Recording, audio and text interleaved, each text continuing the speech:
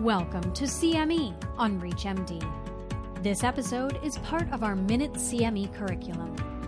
Prior to beginning the activity, please be sure to review the faculty and commercial support disclosure statements, as well as the learning objectives.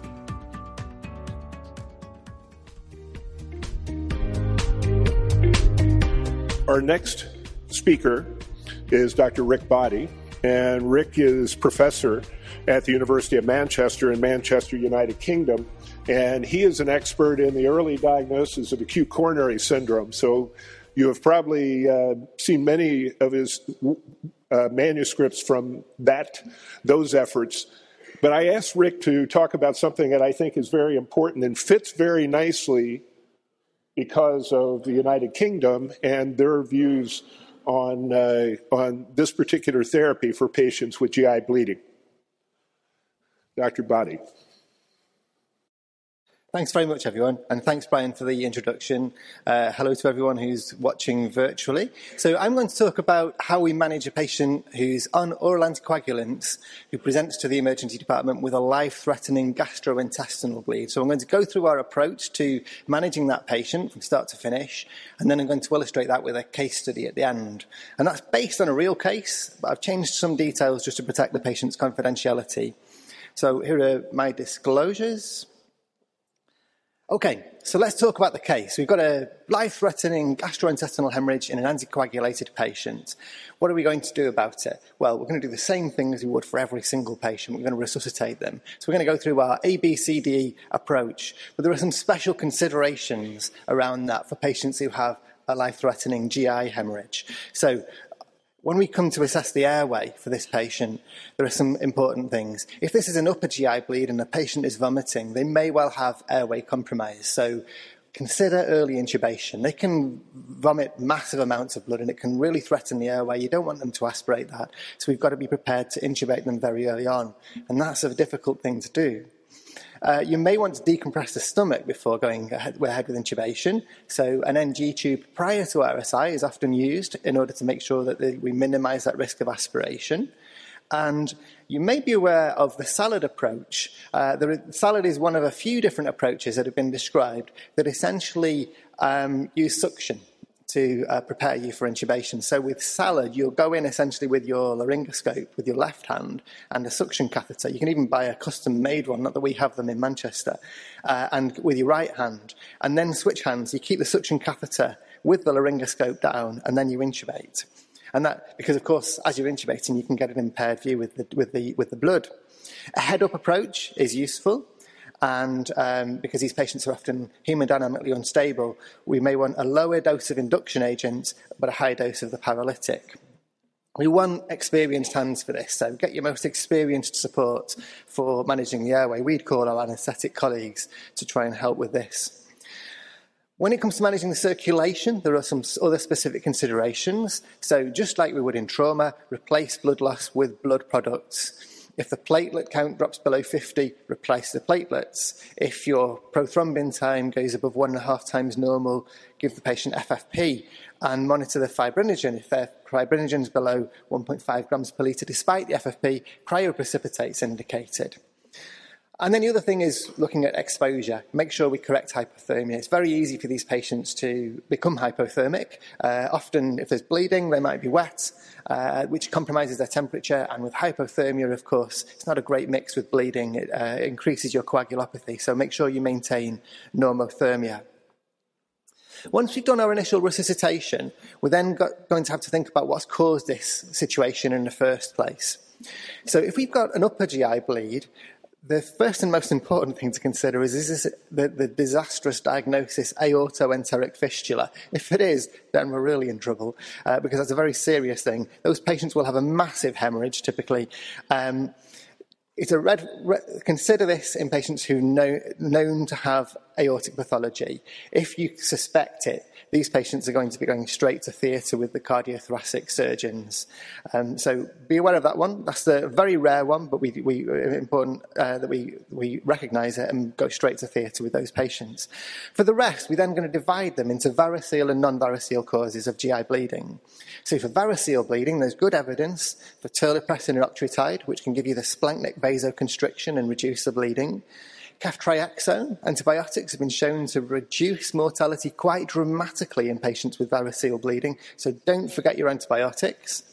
And consider whether you might need something like a Blakemore-Sengstaken tube to try and tamponade the bleeding from those varices, even if it's just a temporary measure.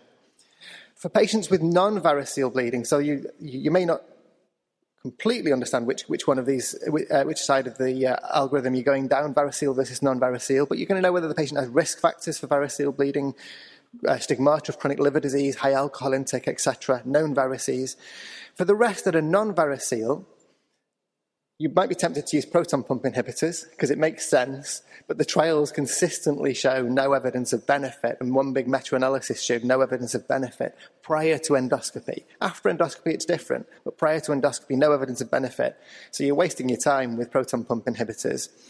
There's no evidence of benefit with terlipressin or octreotide in non-variceal bleeding either. And there's no evidence of benefit with tranexamic acid. The HALT-IT trial in the UK, big multi-centre trial, randomised patients to TXA or placebo and found no benefit. So you might as well use homeopathy than use any of those treatments. So concentrate on other things that are going to make a difference to the patient, not those in non-variceal bleeding. If it's a lower GI bleed, the most common cause of a massive bleed is a diverticular bleed, but there are some others. Even hemorrhoids can present with very large bleeds. You can get angioectasia. You can even get cancers that erode vessels in the bowel and present with massive bleeds, especially in your anticoagulated patients.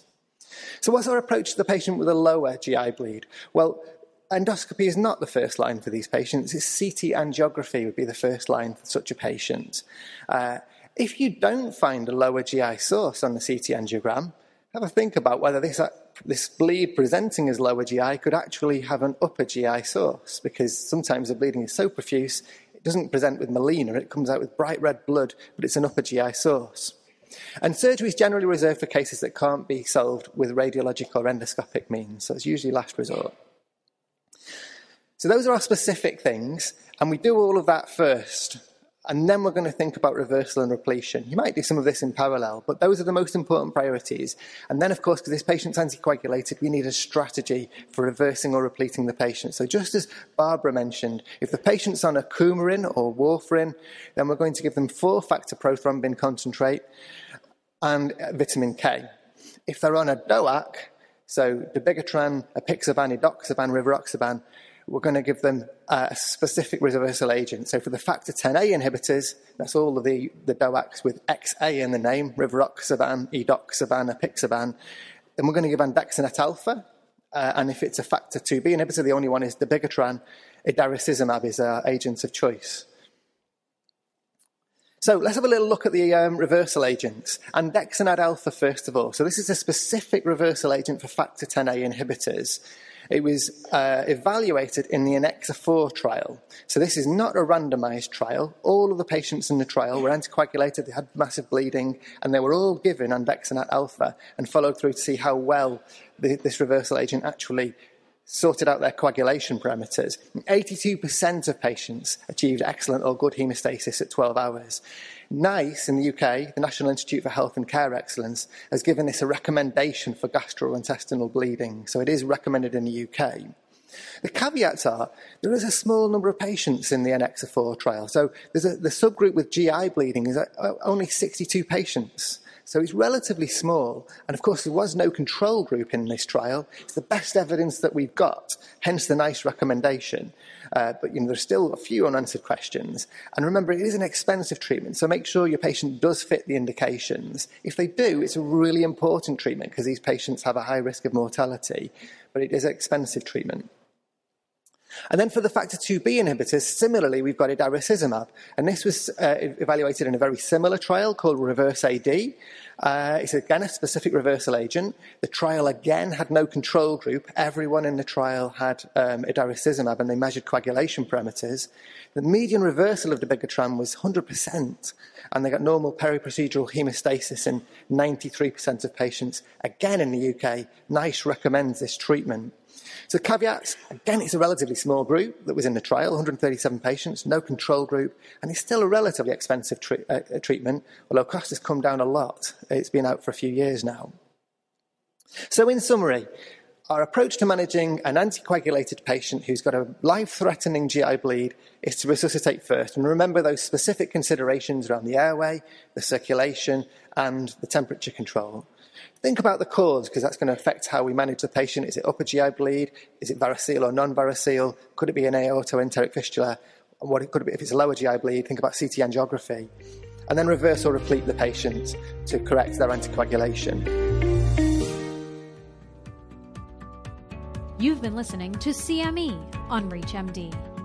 This activity is jointly provided by the University of Cincinnati College of Medicine Office of Continuing Medical Education, EMCREG International, and Total CME Incorporated. To receive your free CME credit or to download this activity, go to reachmd.com/CME. Thank you for listening.